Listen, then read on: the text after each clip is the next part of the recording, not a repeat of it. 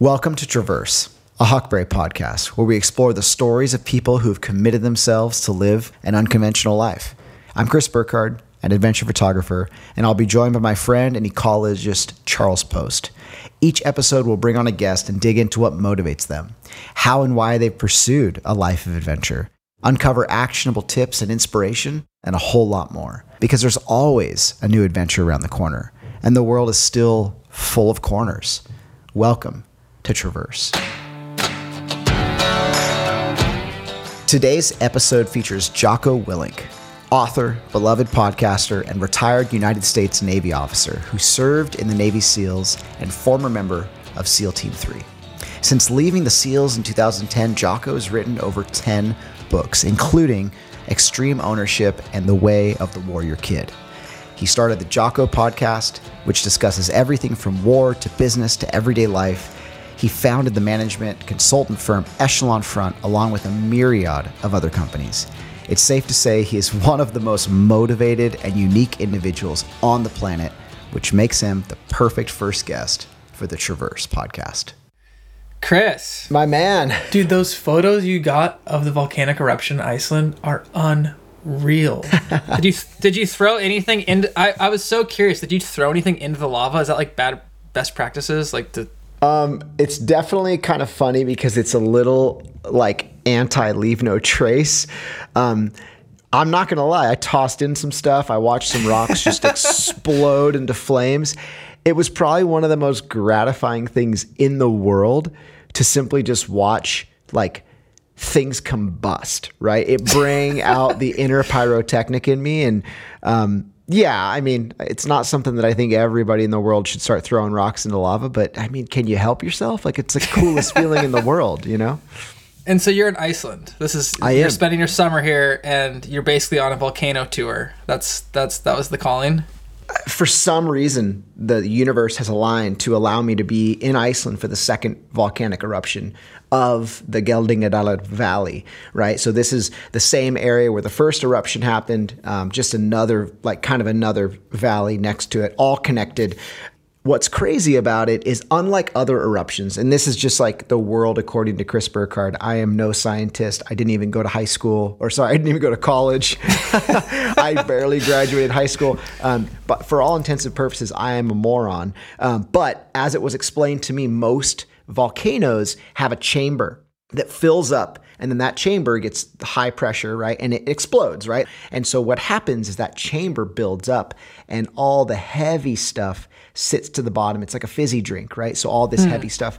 This eruption is different because it has access to lava that's below the mantle of the earth, meaning 17 kilometers down, there is an endless supply of lava, theoretically. And that's where this volcano is accessing. So it's terrifying because it could last for a very long time, if you know what I mean. But we're not here to talk about me. We're here to talk about our guest, Jocko, who, you know, you and I both agreed, like, there's probably nothing more scary in the world than Jocko. We asked him so many good questions, but the one that just I couldn't get out of my mind was, are you afraid of anything? No. Yeah. I mean, and just you just know, like, when he says it, he's being honest. I'm Charles Post. And I'm Chris Burkhardt. Let's dive in.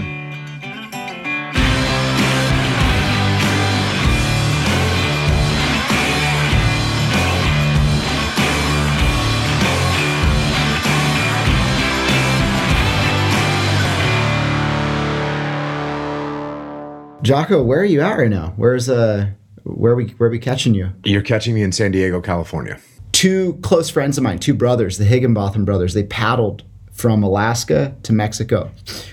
Oddly enough, not sure if it was just because of a favor of a friend or what, but you ended up doing the voiceover for that film, and it basically changed the whole dynamic of the film, and it was a huge thing for them. And did you feel some kind of connection to them or that journey? Like, what made you say yes, I guess? I'm trying to think of what the connection was. I don't have a lot of friends, and so whatever the friend of a friend connection was there, if one of my friends asked me to do something, then I'm going to do it. And yeah, I mean, it's cool. Those guys were doing something that was hardcore, and I like, hardcore stuff. It's funny though. I had to do it twice. You probably don't know that. Oh God. The first one that I did was a little bit too hard, a little bit too hardcore. And so they were like, and the thing is though, is I hadn't seen it. They just sent me the script.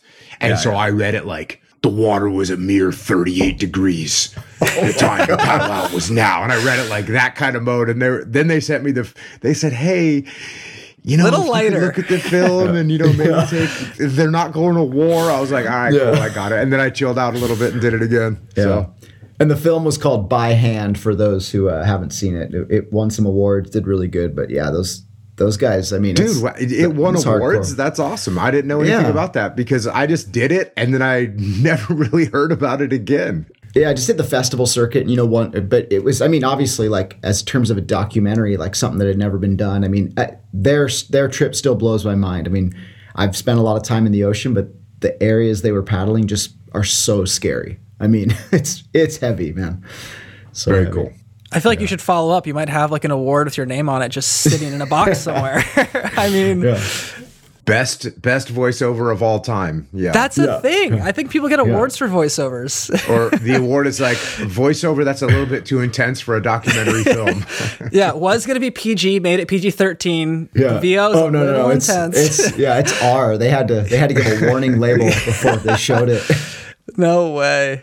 Did you pick up on surfing when you were doing your training, or was this just something you've always wanted to do? Did you do it in New England? I started surfing in Maine as a kid, and I was very lucky. There was a true waterman who was a lifeguard in Kennebunk, Maine, and his name is Mark Seeley. And when I was 10 years old, I lived in like an attic apartment in this building, and he came up and said, "Hey, I'm going to teach you how to surf." And so he gave me a surfboard. It was a Robert August Swallowtail, and he took me out surfing. And so then once I learned to surf, it really narrowed down what I wanted to do, because I wanted to be, in the military. I wanted to be some kind of commando. And I realized that if I was in the SEAL teams, I could get stationed in either San Diego or Virginia Beach, which I was ready to go to either one of those places.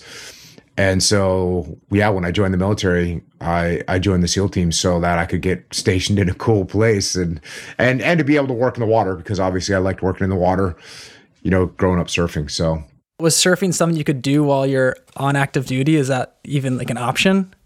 Oh yeah, it's not just an option. I mean, you are stationed on the beach. I mean, you have your boards at work, and if the waves are good, you go. And you're also accessing some of the sickest beach breaks and point breaks in California. I mean, DMJs and all that stuff down in lower San Diego, like, it's exceptional. And, normal people like myself, we would always try to rub shoulders with anybody we could to get in there, which is wild. So, I mean, you have access to killer spots. Speaking of surfing, you feel like you came into SEALs with kind of that advantage, being comfortable in the water. Obviously, it's a lot different training, but just that comfort level, being tossed around in the surf and being, having to kind of, because the ocean's so much about letting go. You're in the shore break zone. You're not like fighting through it. You're just having to relax. And did that like translate to like, I don't know, I guess giving you some kind of leg up in some capacity? Surfing is 100% a leg up going through SEAL training. It is probably one of the best backgrounds you can have, is to be a surfer, because you have that comfort level in the water. You're used to the cold. And I think it might be the biggest leg up that you can have. Wrestlers can do really well, but wrestlers can also, if you're not comfortable in the water, you're never going to make it. So, and one of the best ways to get comfortable in the water polo players as well, but they can do well. Swimmers can do well, but surfers, it's cold. You get that cold aspect as well as a surfer. Yeah. What were you like as a kid? What was 15-year-old Jocko like? I mean, I'd love to imagine. Yeah, I'm very, very lucky that I went into the SEAL teams, because I was a very rebellious kid. I had a lot of energy and a lot of aggression, and it wasn't being placed in a healthy place when I was a kid. And so when I joined the military, it was like an incredible blessing, because now all of a sudden, all this energy and aggression that I had as a young man, I got told, okay, this is what you're going to do. This is what you do. This is what you do with all this energy. You work hard, you exercise, you train, you prepare. And that's where all my focus went. And so I got very lucky that I joined the military, because otherwise, it's like you got this bundle of energy that's getting ready to explode, and it needs you need to release that somehow. And when I was growing up, I'd release it in the mosh pit, or I'd release it in fights, or, whatever. We had hardcore bands when I was a kid, and we were just, raging children. And luckily I joined the military and was able to place that extra energy and rage into a positive thing. Jocko, what I was going to say is, how did you know the SEALs? Like, you joined the service. Did you just have this idea that the SEALs existed and you needed to be there? Or was there some sort of a journey that kind of got you to that realization? Like I said, I always wanted to be in the military. I always wanted to do some kind of special operations. When I was a little kid, I collected these little soldiers, these little toy soldiers. And my favorite of all those toy soldiers was the British Commandos. And I had these little British Commandos, and they had like little Zodiac boats, and they had kayaks, and they had, skull cap hats. And I was like, okay, this is what I want to do. And I figured out at some point that the American version of that was the SEAL teams. If you wanted to be in a little boat, you wanted to come across the beach and work in the ocean and go do commando stuff from the ocean, that was the SEAL teams. And when I figured that out, that's kind of how it ended up happening. Was there a point where you thought about quitting at all? Was there any significant moment where you're like, oh, this is like the bottom, the very bottom of everything? No, not at all. I never thought about quitting for 1 second. I never. It was, yeah. I was young, and that's what I wanted to do. And they would have had to kill me. I just didn't care about anything else. And I had fun, and look, I've talked to some of my buddies that said it sounded like I made it sound like it was easy, and it wasn't easy. And, doing a 4-mile time run on the beach, you got to make that time. And that was not easy for me. I had to run as hard as I could. Doing a 2-mile ocean swim, that's not easy for me. It was hard for me. I had to work really hard. I had to put out obstacle course, the regular physical training, like all that stuff was not easy for me, but it was fun. I hear some people say everyone thinks about quitting. I never thought about quitting, and I know a bunch of other guys that never thought about quitting. And so, yeah, I wasn't going to quit. But so that mindset, like the not quitting mindset, where did that come from? That's something you just had, or? I wanted to be a SEAL. So how is the Navy SEAL Jocko different from the Jocko today? No different. No different. Oh no, there is a different. Now other people know that I'm doing what I'm doing, but I'm still doing the same stuff that I've been doing for 30 years. I still wake up, I still work out. That's what I've been doing. I was doing that when I was in the SEAL teams. I showed up to work early. Like this is just me, and that's what's cool. The guys that I was in the teams with, they know exactly that. They know who I am. They know I've been like this forever. There's no facade I'm putting up. It's just me. And so nothing's really changed about me. I guess people might know who I am a little bit more. Obviously no one knew who I was when I was in the SEAL teams outside the guys in the SEAL teams. So that's it. I'm still the same dude. You obviously, were you a good student prior to going into SEALs? Like, were you good at school at all? I mean, I personally can't understand how you've taken this upbringing and then SEALs, and then all of a sudden, like, this business experience and marketing experience that you've basically created all of these different avenues for success. Like, where did that come from? Where did that sense of business come from? So no, I wasn't a good student in high school. I barely did any homework. I don't think I read any books. I definitely didn't bring books home. I wouldn't bring books home from school.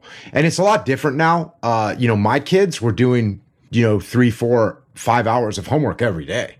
I didn't do homework. And it's just a different time. I think there was less homework at the time anyways. Maybe that's just my bias, but no, it wasn't until I joined the military. And then, you know, when I went to college, I got sent to college by the military, and I had been in for 10 years at this point, or I guess, 10 years. I'd been in for 10 years. I mean, I sat in the front row of every college class I had. I would literally get all hundreds on my tests, and I just would study and I would be prepared. So that's what, you know, that came from being in the military and understanding how to apply myself and focus on things and wanting to win. You know, a lot of times, you know, when I went to college, I already was in the military. I didn't need to get good grades, but for me, it was just a competition against the teacher. You know, I wanted to beat the teacher. I wanted to give them nothing that they could say anything about me other than you actually answered every single question right on this test. I've had fun with it. So do you have some like tips and tricks for absorbing information? Because I think we're bombarded with information, right? And there's people who are experts who know a little bit about everything, but I think that we're losing that time when people are true deep experts. Like somebody who I spent 10 years of my life studying birds, which may be super weird, but that was like my passion and that's what I did. And it's weird. It's super weird. You know, but I think there's something to be said for, you've obviously been able to like open books and retain the information to the point where the teacher cannot call you out. Like what were the skills? I'm probably a good test taker and probably good at memorization. Not great at it, but good at it. And so I would read the book, I would highlight, I would take notes, and I would turn those notes into flashcards. And then I would run through those flashcards. I mean, there's a book called Tom Jones. I got it here in my library. In the first paragraph, it says, this is a book about human nature. Or the theme of this book is human nature. And we had a quiz on the first section of reading. And there was, 7 questions about the characters and who they were and what happened to them in these first chapter or whatever. But the first question was, what is the theme of this book? And I missed it.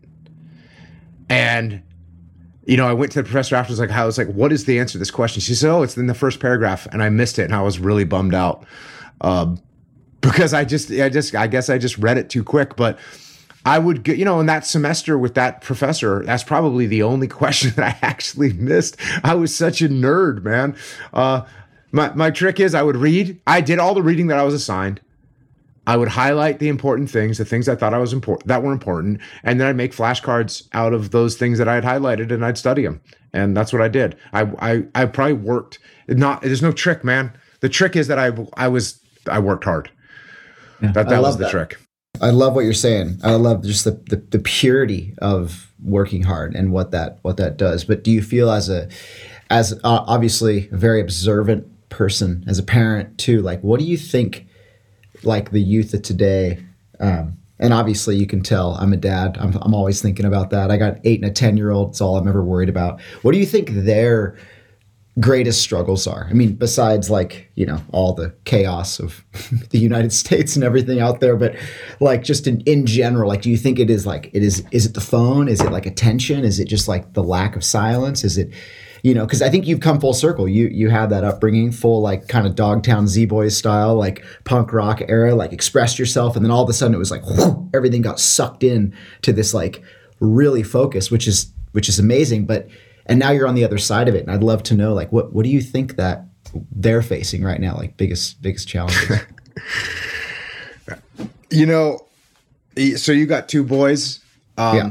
People will talk to me about like young men and how they are now and what they're like, and they're soft and they're whatever. I just look at my son and his friends and I'm like, okay, I'm not seeing that over on my side. So I think get your kids in the water, get them surfing, get them doing jiu-jitsu and wrestling, get them outside, get them lifting weights. I think they're going to be just fine. I meet the young guys coming in the SEAL teams, same thing. They're studs. They're beasts. I'm not worried about it. Yeah. You can turn anything into a problem.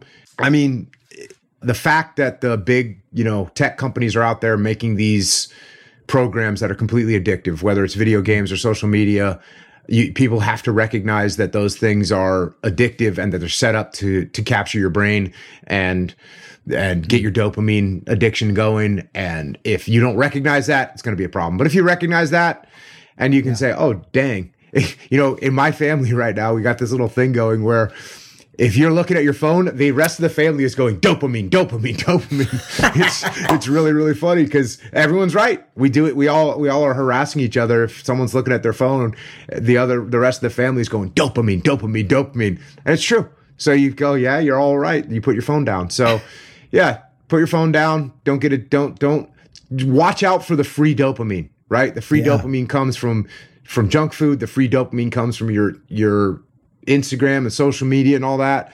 So just get away from the free dopamine. Earn your dopamine with burpees and good waves. Exactly. I love it. We'll be back with more of our conversation after a short break.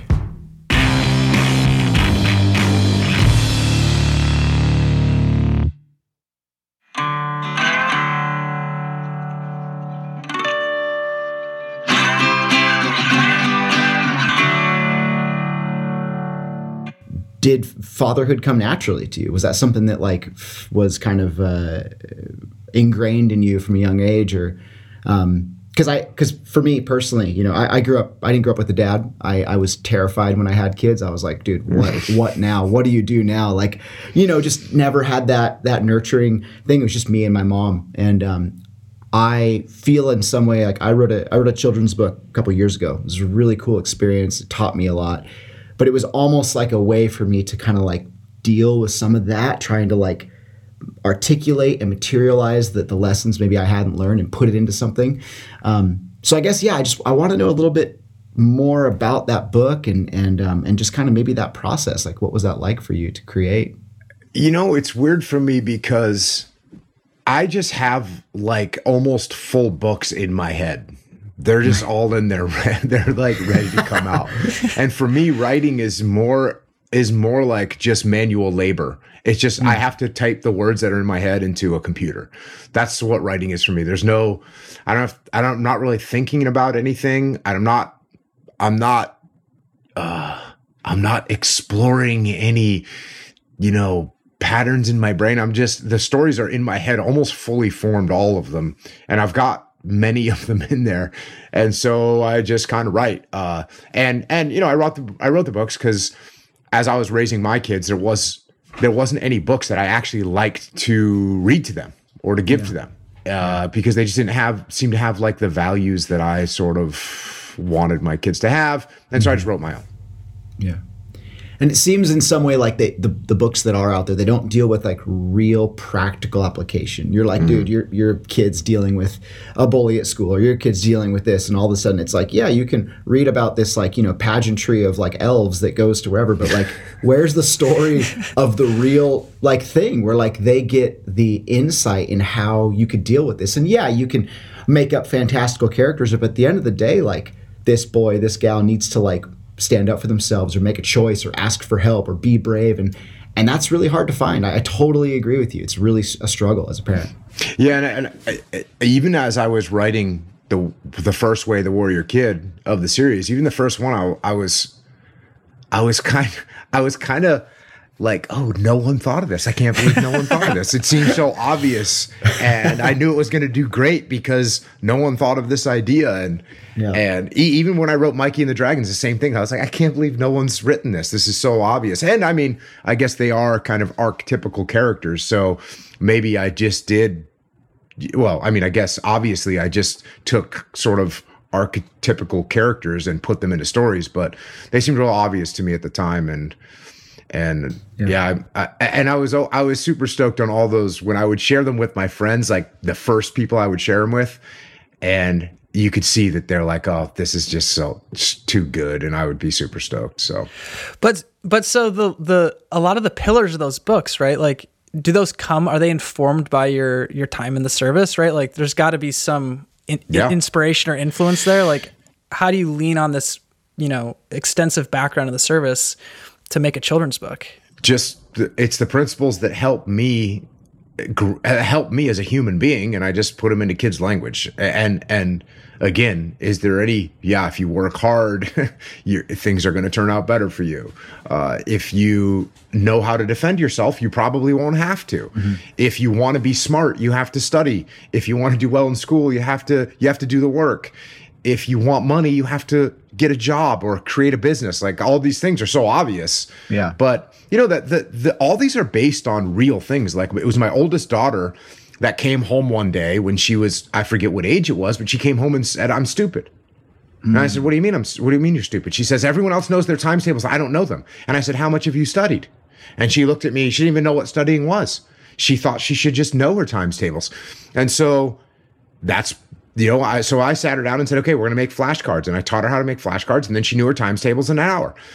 And then the other story, or one of the other stories in there about swimming and being afraid of the water, that was actually based on my middle daughter, who wanted to be in the school play, but she was scared to sing in front of people. And so I said, "Okay, well, here's what we're going to do. You're going to sit in your room by yourself, and I'm going to shut the door and you sing." And then the next day I said, "Okay, now I'm going to open the door and you're going to sing." And then the next day I said, "I'm going to stand in the hallway and you're going to sing with the door open." And the next day I said, "You're going to stand in the hall. I'm going to stand in your doorway and you're going to sing." And I didn't know it, but that's a real form of therapy. And the form of therapy is called exposure therapy. And that's what you do when someone's scared of something. You don't overexpose them to it, because then they'll be horrified. What you do is you show them a little bit of it at a time, and eventually they figure out that, oh, this is okay. This is there's nothing to be afraid of. I love it. I mean, it's so cool too that you didn't just take, obviously, like, Extreme Ownership is such a powerful book. I feel like it really applies to people who are maybe within mine and Charles' age, younger, but you didn't just take principles from that and, like, directly apply it. It's cool to see them come from, like, real life experience, from being a dad, from questions that come up. Sometimes I think it's that similar thought. You're like, how do I address this? And then you're sitting there toiling over it. And that's really rad that it kind of comes from, like, that, ingrained, real, raw experience. Yeah. The whole all those books are based on stuff I actually did with my own kids. So it's pretty cool. And I have to imagine the children's books probably are well read by adults. I mean, there's so much to dig out of this. Yeah. Is that something you experience? For sure. Not only that, I mean, I get so many letters from kids, and then I get letters from parents as well, and emails and messages. One of the coolest things that happened was I got this letter, and I actually ended up reading it on my podcast, because it was this letter about this guy. He was, 37 years old, and he was out of shape and overweight, and he was drinking every night, and he was doing poorly at his job, and his relationship with it wasn't good. And he goes, "And then I read your book." And then he said, "I started small. I started just waking up every morning, going for a walk. And then I stopped drinking beer, every night. And then I started working harder at my job and started paying attention to what I was doing. And it's been whatever it was." He's like, then I stopped drinking completely. And then I stopped eating sugar. And eventually now it's been, 11 months, and I've lost 37 pounds, and I got a promotion at work, and, my relationship is great. And then he says, "And the book that I read was Way of the Warrior Kid." And I was kind of stoked on that one. Yeah. That's awesome, man. Yeah. Very cool. I was just going to say, I mean, I feel like there's so many layers to you, like children's book author, like you've done the military thing. And I mean, you read your Wikipedia page and it's stacked. Does anything scare you? Yeah, I mean, not really. I'm not really scared of much, and there's a lot to be scared of in this world right now. But yeah, there's nothing that really scares me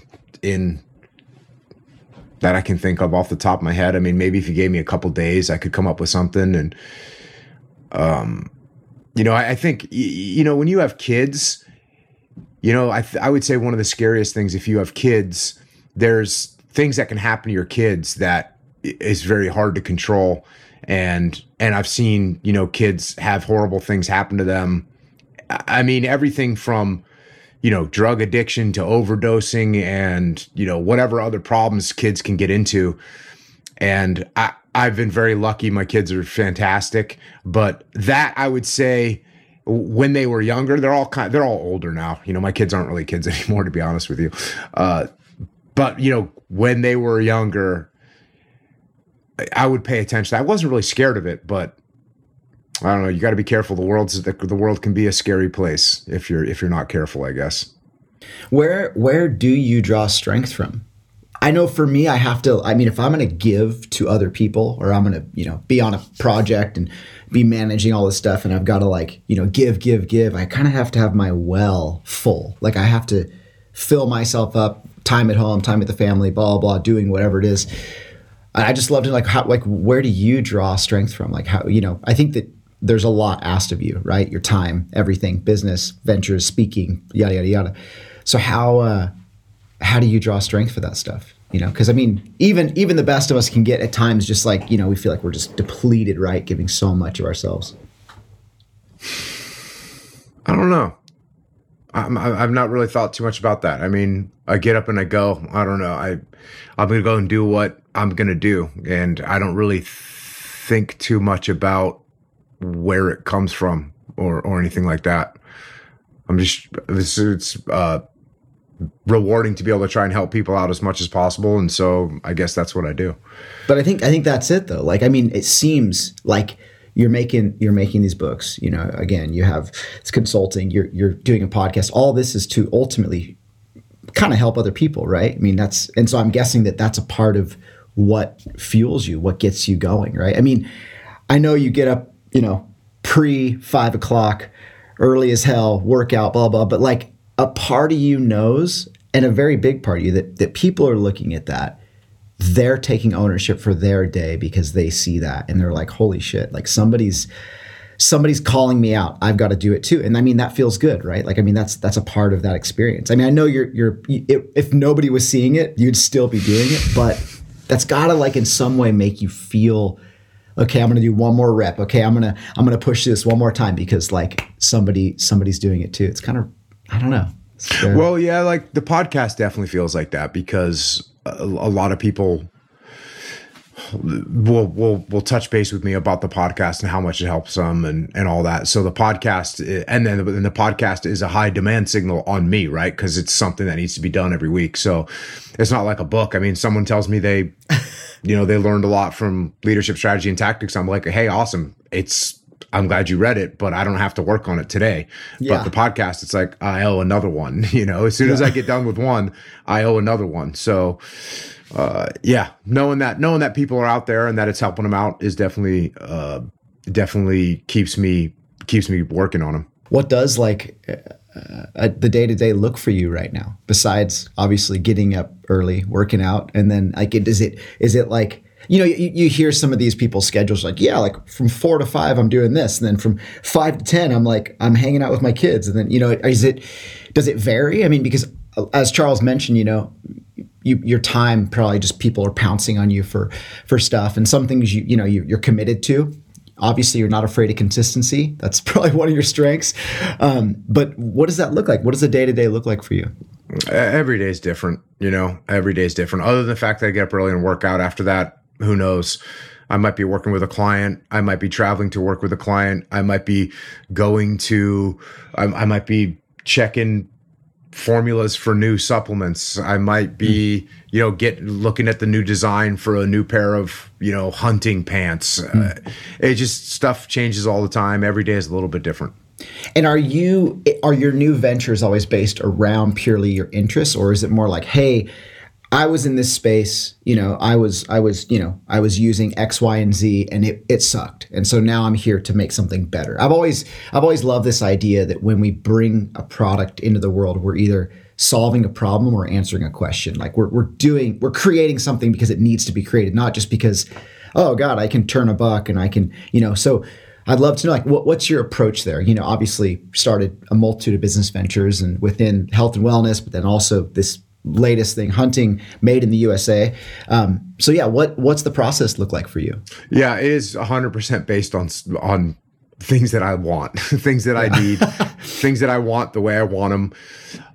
That's why I start stuff. Because if there was something that already existed that was the way I thought it should be, that's what I would use, If it doesn't exist, then I'm going to figure out how to make it.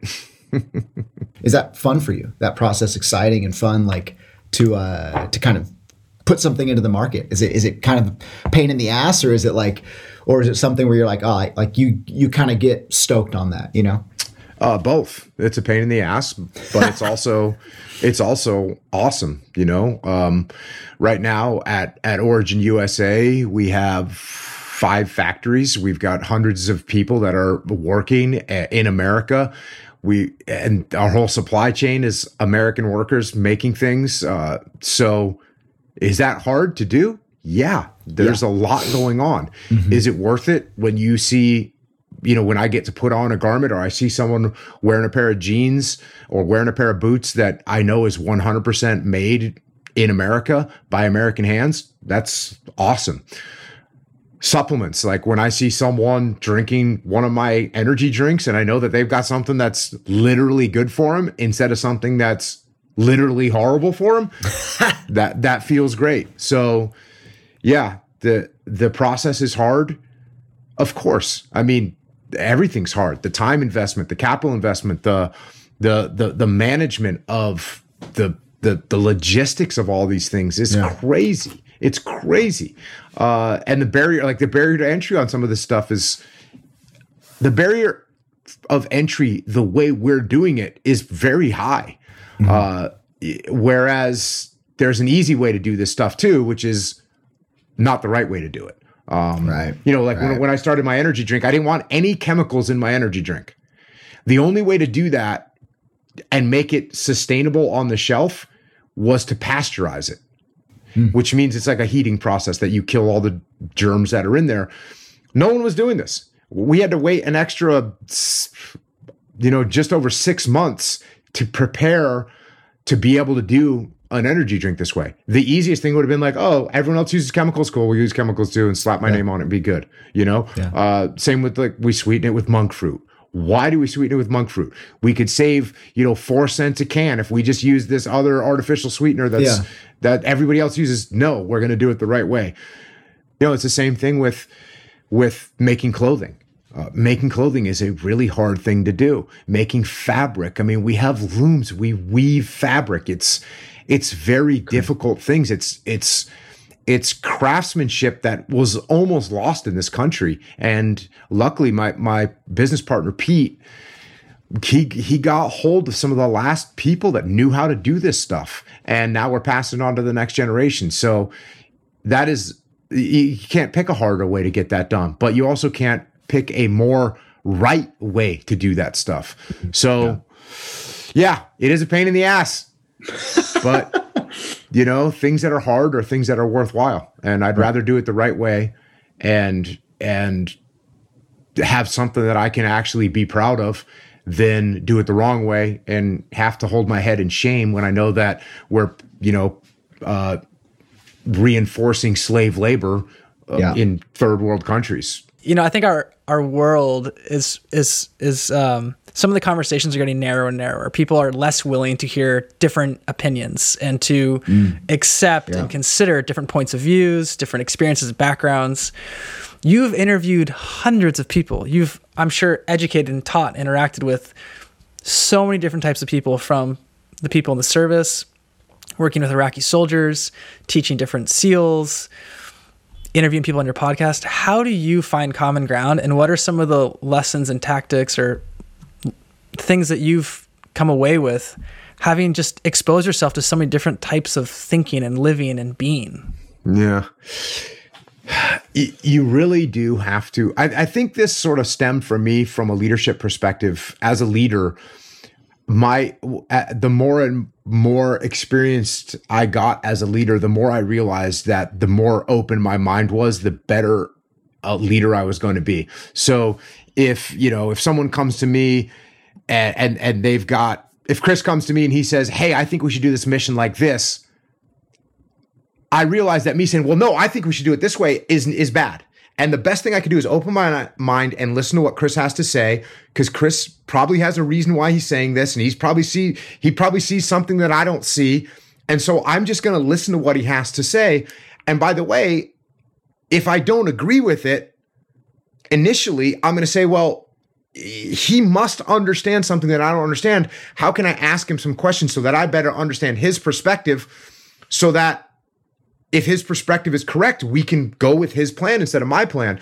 So I think initially this sort of attitude that I have of trying to keep an open mind just came from, as a leader, having to interact with people. And then over time, I realized, that if there's someone that has a viewpoint that I don't necessarily out of the gate agree with, I shouldn't pounce on them and think, oh, you just don't understand. No, instead I think there might be something I don't understand. And so then ask them earnest questions about what their viewpoint is and try and see their side of things and understand that their perspective is going to be different than mine. And that's okay. So for me, that's kind of what it boils down to. I think I often say the most underrated and underutilized skill of leadership is listening. And this traditional sense that everyone thinks if you're in a leadership position, that means you're standing up and you're barking orders at everyone. Like, no, that's not true at all. The best leaders will listen to what everyone has to say. The best leaders, the second tool of leadership is asking earnest questions. Like, hey, can you explain to me why you think that way? Or can you help explain this to me? Because I'm not sure I understand it. So that's what I do when I interact with other human beings is I try and understand their perspective, try and see where they're coming from, definitely look for common ground. Unless someone is a ISIS member or a Nazi, then there's going to be somewhere where I say, oh, I understand where you're coming from. If someone's, a Republican or a Democrat, there's going to be something that I go, oh yeah, that makes sense to me. I want people to be able to earn a living. So do you. Yeah. Okay, cool. Let's start with that. So I just try and keep an open mind and listen to what people have to say and try and understand other people's perspectives. Dude, that's it right there. That was beautiful. Sorry, we should play that twice. I know. Like, hey, everybody, we're going to slow this down. I mean, it really though, it's about building bridges, not walls. I mean, that's the mindset that I think the world needs more of. And if we're constantly shouting into the echo chamber, all we're going to hear back is our own voice, right? So I love what you said about that. I mean, that truly is like the sign, I think, of a great leader and just sage wisdom, man. That's amazing. And how do you balance, this is my last question, I have to ask it, intuition with a reverence for process? Yeah. Well, they both are part of the calculus, right? And there has to be the answer to your question is in your question, and that has to be balanced. I can look at spreadsheets about a decision that we're going to make from a business perspective. And the numbers might say to do one thing, but if I've got a gut instinct that's saying to do something else, I can't ignore it. And the same thing, I can't have a gut instinct that this is what I think we should do and ignore the numbers. I have to take both those and put those both into the calculus to make a decision. And then generally what I do is something that I call the iterative decision-making process. I don't make big, giant decisions all at one time. I make small decisions a little bit at a time, and I pay attention to the feedback, and I'm humble enough to realize that, hey, the decision that I made could very well be wrong, and so I need to make adjustments. So I don't ever count out my intuition and my gut. I don't ever count out the data and the metrics that I see. I'm gonna put those both in the calculus of my decision-making process and weigh them both appropriately. I'm also going to understand my own bias about things. Like some people, you might have a bias where you really look at the metrics. And if that's where you normally lean, you need to say to yourself, you know what? I always rely too much on the numbers. I need to keep that in check. So we kind of need to profile ourselves and understand our own psychological profile so that we can account for that in the calculus as well. Yeah. Takes deep reflection to do that. It's hard for a lot of us to look at where we potentially could be more reflective, more introspective, and sometimes take a step backwards to take a step forwards. Yeah. Tough. Well, I recommend you go surfing to go try and figure some of that stuff out. Yeah. Hey, Jocko, thank you so much. I mean, especially the last two questions, I feel like I just had a full, dissertation read to me about how to do life well. So cheers and so much gratitude. Yeah, man. Right on. Means a lot, man. Thanks for having me. Appreciate it, fellas.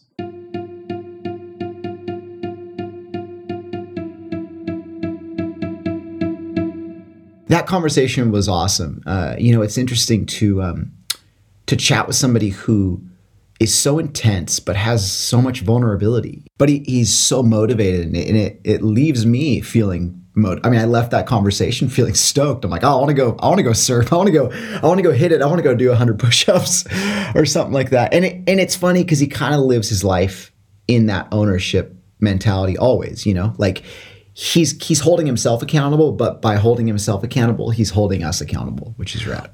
Well, I think one of the themes is there's no point in taking shortcuts, right? Like you listen to somebody with a different point of view because there's a benefit to it. You come out better, stronger, wiser, more well-rounded, more balanced.